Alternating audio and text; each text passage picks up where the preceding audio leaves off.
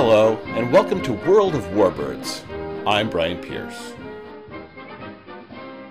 Before we begin, you should know that you can always check out the pictures on the World of Warbirds Facebook page in order to better appreciate what is being described today. I think that it would be fair to say that most Warbird fans would probably be able to list off multiple examples of World War II aircraft from each of the participating countries. From the USA, Germany, and the UK, and the others, most folks would be able to ramble off a bunch from each one. Some might even be able to come up with a couple from the Soviet Union. When it comes to Japan, unless someone is a specialist, there is only the Zero. I know that Warbirds fans realize that Japan had other aircraft, but it's a rare person who can name any. There's a Betty, right? And a Val, right? What's with the girls' names? So what was it about this aircraft that has so firmly embedded itself into the fabric of history? Was it the plane itself? Something about its design and capabilities or weapons? Or was it the pilots and the way that they flew this aircraft? Or was it the way that the plane and pilot were used by the government of the Empire of Japan and its military leaders that gave it such a reputation for deadliness and skill and even stealth? Well, let's take a look and see what lies beneath the legend of the Zero. Design and development. The predecessor to the Zero, the Mitsubishi A5M fighter, was just entering service in 1937 when the IJN, the Imperial Japanese Navy, started the search for its eventual replacement, that they called Prototype 12. Requirements for the new fighter were sent to both Mitsubishi and Nakajima, and they started work right away. The A5M was actually doing very well in Japan's conflict in China. However, one place where the IJN was looking for improvement was range. The A5M could get away with operating out of land airfields in China, but if war was to occur over the vast expanses of the Pacific Ocean, long range was a must. The Allied code name for the A5M was Claude, and although I'll post a picture of it on the Facebook page, imagine an aircraft shaped roughly like the Zero, but with an open cockpit, fixed and spatted landing gear, and synchronized twin machine guns firing from the cockpit over the engine cowling and through the propeller disc. As stated earlier, the IJN had been having good experience in China with the Claude, but wanted much, much more. They wanted a speed of 310 miles per hour at 13,000 feet, and a climb to 10,000 feet in 9.5 minutes. With the addition of drop tanks, the new fighter needed to have an endurance of 2 hours at normal power or 6 to 8 hours at economical cruising speed. Armament was to be 2 20mm cannons, 2 7.7mm, that's 303-inch, machine guns, and 2 60-kilogram, that's 130-pound bombs. Radio direction equipment for long-range navigation was a must for this fighter, which was to operate for hours over a featureless ocean. It must be able to take off in less than 230 feet with a 27-knot headwind. It could not sacrifice any of the maneuverability of the Claude, and the wingspan had to be less than 39 feet to allow for use on aircraft carriers. Now, perhaps these numbers don't signify much to us, but here's what they really meant. Imagine that you are the Japanese aircraft industry. You just gave the Navy the best fighter that you could build, and almost immediately, in the same year, they ask for 60 more miles per hour in level speed, 12% increase in climb performance, 600 more miles of range, more guns, more bombs, and no giving up of anything in what you just gave them in the best fighter that you just gave them. The Navy was asking for a quantum leap. They were asking for an aircraft better than any land-based fighter at the time, and it had to be able to operate off of an aircraft carrier. Nakajima looked at the insane requirements, decided that it would be impossible to meet them, and very quickly dropped out of the competition. However, Mitsubishi looked at them and decided that they would have a crack at building Prototype 12. One advantage was that the Claude design team, led by Hiro Horikoshi, was still intact and could start right away on the project. He came up with a 3-year timetable for creating the new aircraft.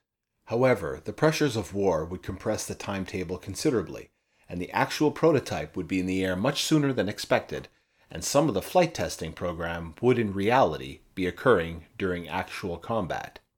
Horikoshi's team decided that the only way that they were going to get the desired performance required for Prototype 12 was to aim for extreme lightness. They did this in a variety of ways. Firstly, they selected a new aluminum alloy with which to build a majority of the airplane. This was known as Extra Super Duralumium, ESD, which was lighter in weight than other alloys but very strong. Interestingly enough, this alloy would eventually find itself in M16 rifles, lacrosse stick handles, and the Space Shuttle's solid rocket booster nozzles. But the Zero was its first application in a mass production setting. Secondly, they also decided to build the wing in one piece, which made it very strong, but also saved about 100 pounds in fasteners and connectors. Thirdly, they kept the airplane's frontal area as small as the Nakajima engine allowed. Lastly, in the designer's relentless goal to save weight, they also omitted any armor for any part of the aircraft or the pilot, plus left out self-sealing fuel tanks. These were becoming standard features for the rest of the world, but there was a different philosophy at play in Japan. Speed, agility, and warrior spirit was to make up for any other shortfalls. In many ways, the design of the Zero mirrors the war philosophy of the Empire of Japan, but on a small scale. Neither were ready for long, slugging battles of attrition. The prototype was ready in March of 1939. It was named the A6M1. Before we get too much further, perhaps this is as good a time as any to talk about Japanese naming conventions and the system that the Allies came up with to avoid confusion. The official designation of the aircraft was A6M. The A meant that the aircraft was designed to operate from an aircraft carrier. The M meant that the manufacturer was Mitsubishi. The number in the middle indicated the sequence number of this aircraft produced by the firm. For example, the previous aircraft was the A5M Claude. Numbers tacked on the end would indicate the mark. The first mark or prototype was the A6M1. The last mark designated was the A6M8. Now, there are also model numbers that get tacked on after the mark. For example, the versions that attacked Pearl Harbor were the A6M2 models 11 and 21. And although there were differences, for the sake of simplicity in this podcast, I have decided to omit the use of the model numbers. All right. So what about the name Zero? The IJN at the time named its fighters based on a type name, which in turn was based on the imperial year, which was 2600. This corresponds to the Western year 1940. So the aircraft's type name was Rai Shiki Kanjo Sentoki, which translates to Naval Type Zero Carrier Fighter. Japanese pilots called their machines Rai-sen, with Rai meaning zero, and Sen being an abbreviation of Sentoki, which is the Japanese word for fighter. The Japanese language also uses the word zero, and so Japanese pilots also called their aircraft by this word. Some of you may have heard the aircraft referred to as a Zeke. So, where does that come from? Early in the war, Allied soldiers and airmen struggled with the Japanese aircraft naming conventions. Not only did Japanese aircraft have at least 2 names, some completely different aircraft could have the same name if they came into service in the same year, but one was operated by the Army and one was operated by the Navy. In situations where quick identification and communication could be a question of life and death, this confusion was a problem. In 1942, a United States Army Air Force military intelligence officer, Captain Frank T. McCoy, came up with a solution.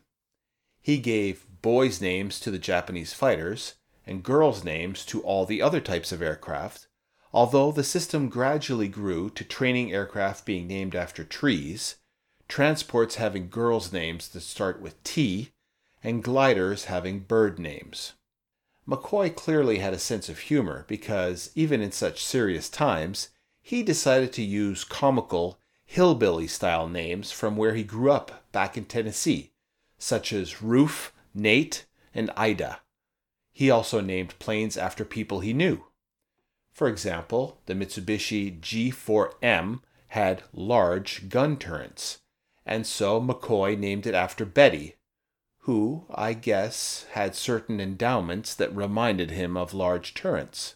The name he came up for the Zero was Zeke. Although both names were used by the Allies, Zero was the favorite. McCoy's sense of humor got him in some trouble, though, when he used the name Hap for a later version of the Zero.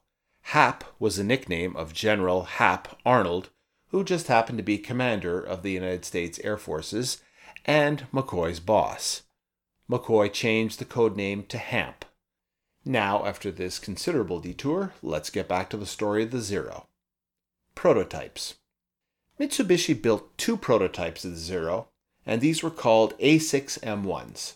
Flight testing began in March 1939, and the test pilots discovered that the braking system needed to be beefed up, and the 780 horsepower Mitsubishi Zuisei 13 engine just didn't have enough power and was being pushed too hard and thus overheating. There was also some annoying vibration. The vibration problem was fixed by changing from a 2-bladed to a 3-bladed prop. However, the engine issue was a little more sticky. Mitsubishi understandably wanted to continue using their own engine. However, the Navy asked that a 3rd prototype be fitted with a 940 horsepower Nakajima Seikei 12 engine. The 3rd prototype with the Seikei 12 engine was known as the A6M2 and first flew in December of 1939. During the course of testing and early production of the A6M2, problems with control flutter were solved by strengthening the wing spar, modifying aileron tabs, and manually folding wingtips were added to allow the aircraft to fit on aircraft carrier elevators. The Imperial Navy was so pleased with the A6M2 that, depending on how you look at it, they either rushed it into service or continued with flight testing in combat conditions, and production ramped up. Production. The A6M2 was the most produced version of the Zero, and was the type that attacked Pearl Harbor and ruled the skies for the first 6 months of the war. Even after it had been superseded by other types, it was still used for other duties such as patrol, anti-submarine work, training, and, at the end of the war, kamikaze attacks. Mitsubishi built 740. 800 were built by Nakajima. The A6M2K was a 2-seat trainer. 508 of these were built by Hitachi. One of the more interesting A6M2s was a float plane version built by Nakajima and known to the Allies as the Roof, and that's spelled R-U-F-E. The idea behind this float plane fighter was that it would be able to defend islands that were too small to have a runway. Of course, it could be argued that if an island was so small that it couldn't host a runway, then it was too small to need to be defended. Imagine a Zero with a large central float attached to the fuselage by a pylon and 2 smaller floats also on pylons supporting the wings. What's remarkable is that the performance of this float plane version was still quite good at 271 miles per hour, and the range was great, 1,100 miles, as the central float was also used as a fuel tank. They were still able to tangle with Allied fighters, and were even able to claim 2 confirmed B-17s. Nakajima built 327 of the version. Mitsubishi tried to update the Zero multiple times over the course of the war, with versions numbered from A6M3 through A6M8. However, they were never able to reproduce the magic of the original Zero. Rather than name them all off here, I think it would be more interesting to reveal the subsequent versions as they were introduced in order to try to counter rising Allied air opposition during the operational history section. Operational history. The legend of the Zero began in July 1940 when 13 pre-production A6M2s attacked 27 Soviet-made Polikarpov I-15 biplanes of the Chinese National Air Force and shot them all down, without losing any Zeros. While the Zeros were still in this testing phase, they shot down probably over 100 Chinese aircraft. When reports of the new Japanese aircraft arrived in Washington and London, no one seemed very concerned. It seems that generally, Japanese forces were assumed to be inferior to those from the West. Strong proof of this can be inferred in that the British didn't send their new Spitfires or Hurricanes to counter the new threat in the East. At the outbreak of the Pacific War, the Japanese had 521 Zeros available. 328 of them were deployed on aircraft carriers. They quickly earned an almost mythic reputation. Their unheard-of range allowed them to show up seemingly from out of nowhere, or seem as if there were more Zero units than actually existed. The Zero was highly maneuverable, had good firepower, and in the hands of experienced and skilled pilots, which most of the Japanese pilots were, could easily dispatch anything the Allies could throw against them. The Zeros and their pilots ran rampant against the Allies for the opening months of the war. One of the first hurdles they experienced was Colonel Chennault of the Flying Tigers, which was officially known as the 1st American Volunteer Group, AVG, in China. The Flying Tigers used Curtiss P-40 Warhawks, and Colonel Chennault didn't play by the Zero's rules. Even though the Zeros could outmaneuver the P-40s, the Warhawks did have some advantages against the Zero. They were more ruggedly built, they had armor, and self-sealing fuel tanks. Also, the light Zero just couldn't catch up to the P-40 in a dive. If a Zero was jumped by one of the Flying Tiger's boom and zoom attacks, where the P-40 would dive in, hit hard, and then dive away, then the Zero might be taken out by the firepower of the P-40. However, if the Warhawk decided to dogfight, then the Zero was at a distinct advantage. By the way, if you haven't already listened to my episode on the P-40, be sure to give it a listen when you're done with this one. During the Battle of Guadalcanal between August 1942 and February 1943, American Grumman F-4F Wildcat pilots used similar tactics, trying to ambush the Japanese Zeros from above, hitting them fast and hard, and then climbing away quickly. They avoided dogfights where the Zero was superior.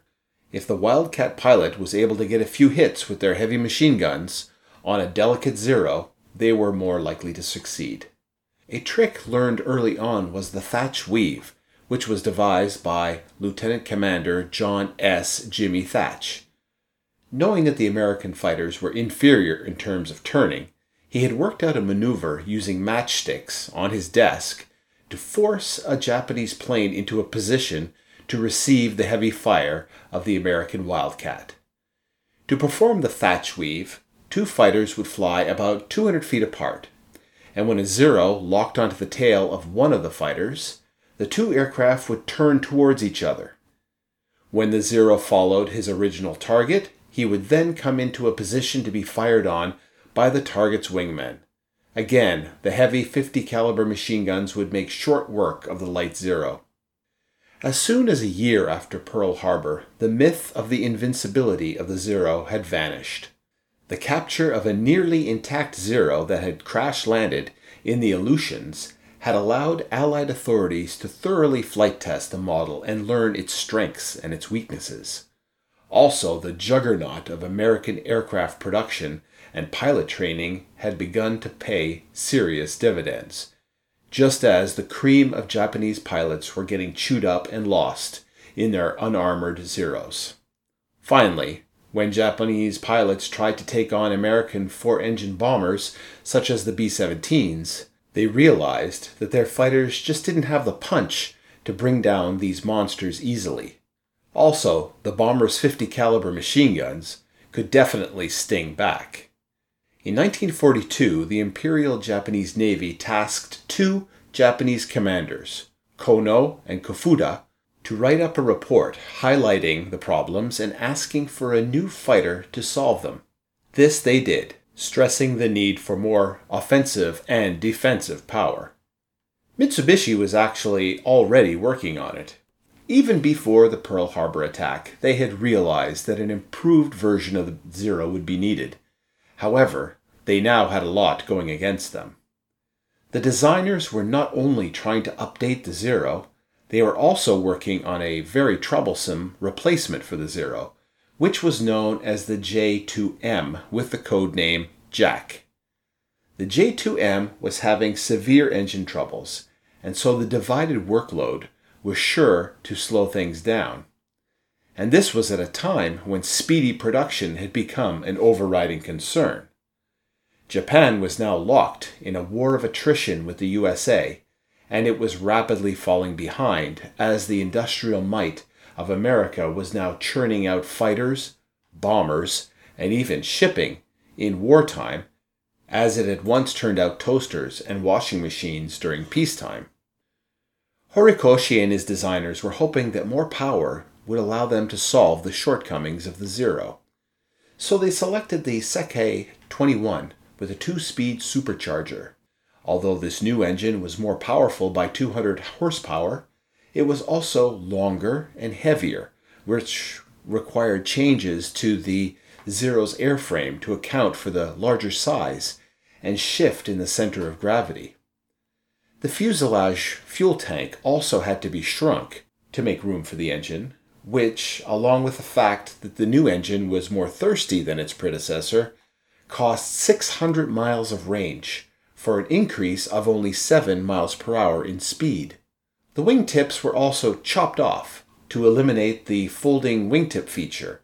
This was supposed to simplify and speed up production, and also to improve handling, which had suffered somewhat due to the other changes in the airframe. On the plus side, however, capacity for 40 more cannon rounds per gun were added, so that was something. When this new Zero, called the A6M3, was released, the changes to the aircraft were enough that the US thought that it was a whole new airplane, and thus it was given the aforementioned HAP or HAMP code name, although afterwards it was discovered that this airplane was just an updated Zeke. A6M3s were rushed into service in the battles for the Solomons and Guadalcanal. The loss in range, and thus time over their targets, meant that many planes and pilots were lost due to their tanks running dry on the way back to base. Plus, they were already getting badly beaten by new American aircraft arriving on the battlefield. For all the work involved, the A6M3 was rather disappointing, and only 343 ended up being built. Desperation was beginning to show. With the failure of the A6M3, and the arrival of America's Lightnings, Corsairs, and Hellcats, and the endless problems being encountered with trying to produce an outright replacement for the Zero, Mitsubishi was obliged to go back to the well and try once again to update the now tired design. They had already been experimenting with a model known as the A6M4, which was to use a new turbo supercharger in order to squeeze out more power in high-altitude flight. However, shortages in the alloys needed to manufacture the new turbo supercharger led to the whole program being cancelled after just 2 prototypes were built. Attention was then shifted to the A6M5, which used thicker and thus stronger aluminum on the wings, and more fuel was added in wing fuel tanks, which was great, except that they were still not self-sealing, which did increase vulnerability.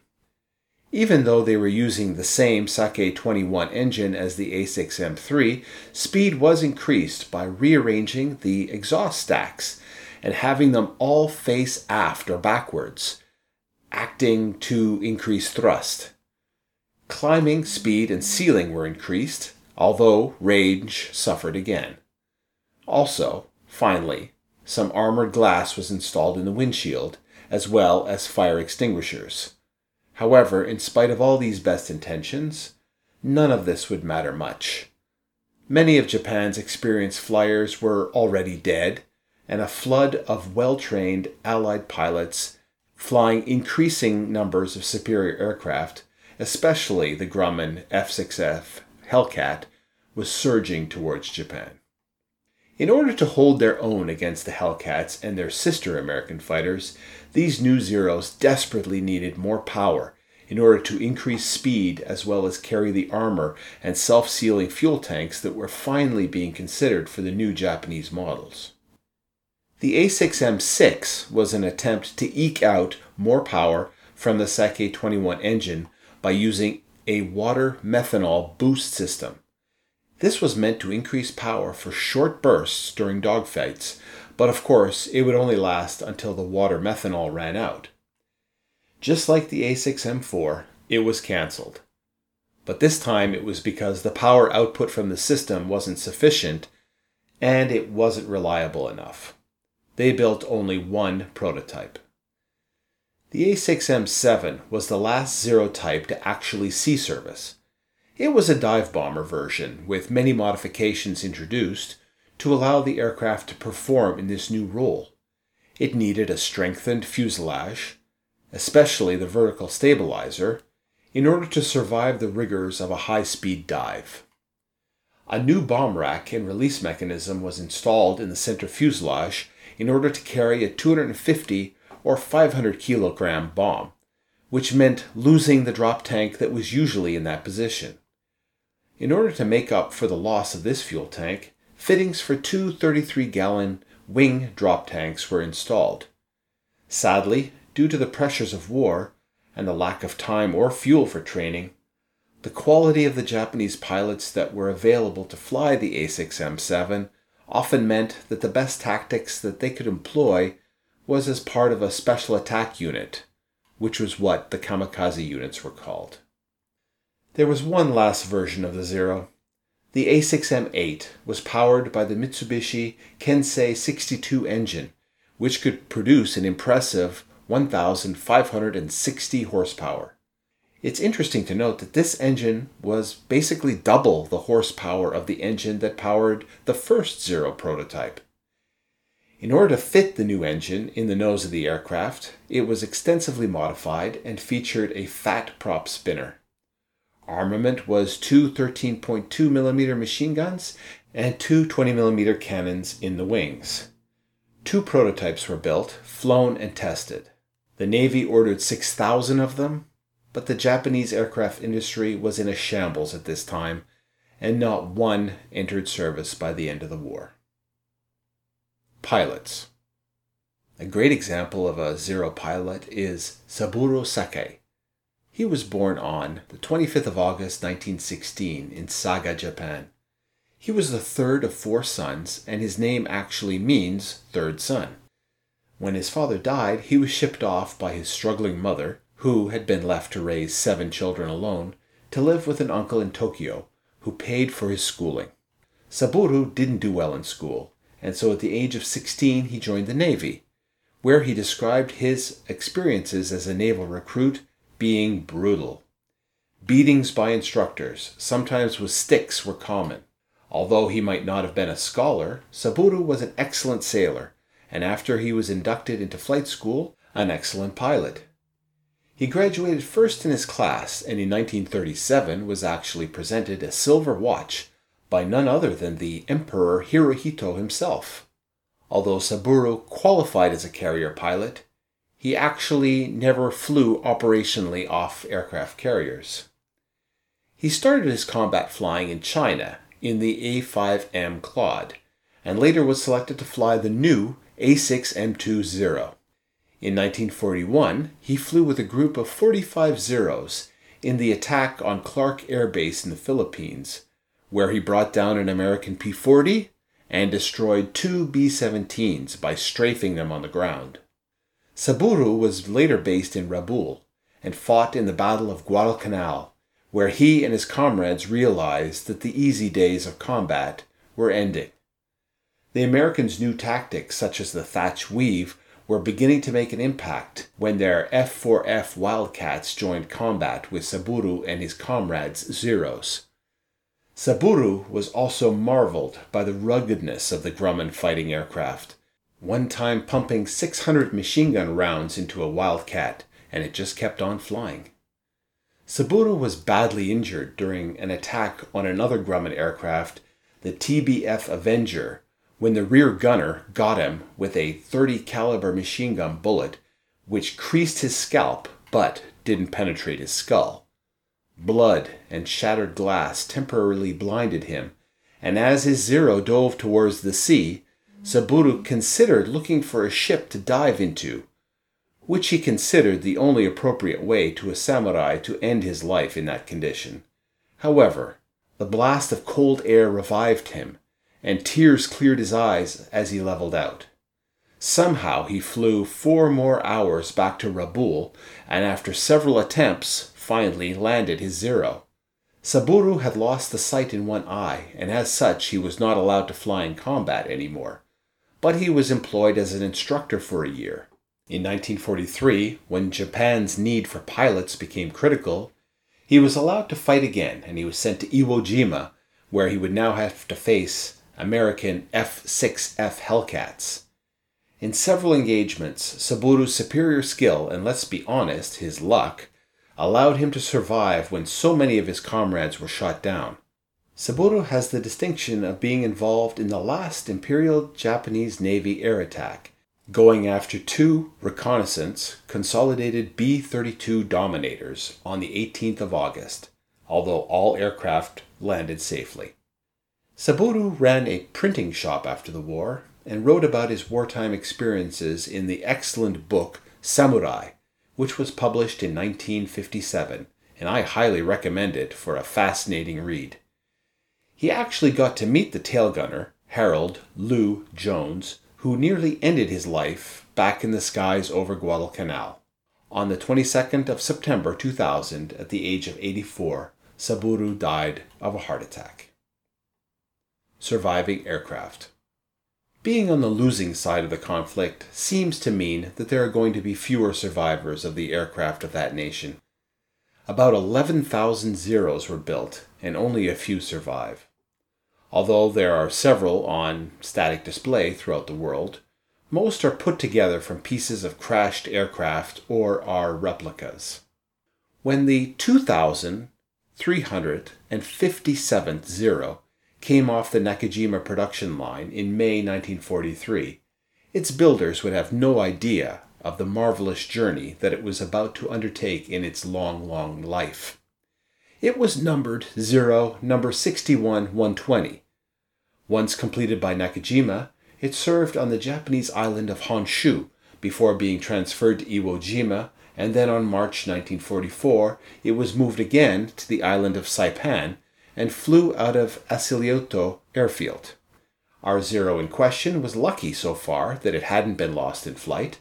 However, its luck would hold out even further when it wasn't destroyed on June 18, 1944, when the United States Marines captured this airfield and were pleased to see that they had bagged several intact Zero fighters. These intact Zeros were shipped back to the States for evaluation. 4 of them were brought back to airworthy status, and one of them was our 621-120. This example ended up at Naval Air Station Patuxent River in Maryland in August 1944, and was test flown by multiple military and civilian fighter and test pilots, including probably the most famous aviator at that time, Lucky Lindy himself, Charles Lindbergh. Following the evaluation flights, the aircraft was used to give frontline combat pilots a taste of the Zero. It logged almost 200 hours of flight time in the United States before being declared surplus when the war ended. It was sold for scrap. However, its luck held out again. In 1951, it ended up being bought by Ed Maloney, who had decided to make it his mission to save vintage warbirds in his Planes of Fame Museum. It sat static for many years before being restored to flying condition in 1973 and has been painted to its original IJN livery with black cowling, deep green fuselage, and wings with the red meatball and a creamy white belly. I'll include pictures on the Facebook page. It's the only fully authentic flyable example in the world, and the only one powered by the original Nakajima Sake 21 engine. Due to the difficulty of maintaining such a rare power plant, Other Flying Zeros have been converted to fly with Pratt & Whitney engines. However, our 61-120 still flies with its authentic engine. This aircraft has returned to Japan several times and has been flown for audiences there on several occasions. On the first time, in 1978, it was flown for a ceremony to honor the souls of departed military pilots. If you have seen the films Tora Tora Tora or Pearl Harbor, you've already seen this airplane in action. Let's hope that 61-120's luck lasts and she continues to fly into the future to let coming generations experience the legend that is the A6M0. Be sure to check out the pictures on the World of Warbirds Facebook page in order to better appreciate what has been described today.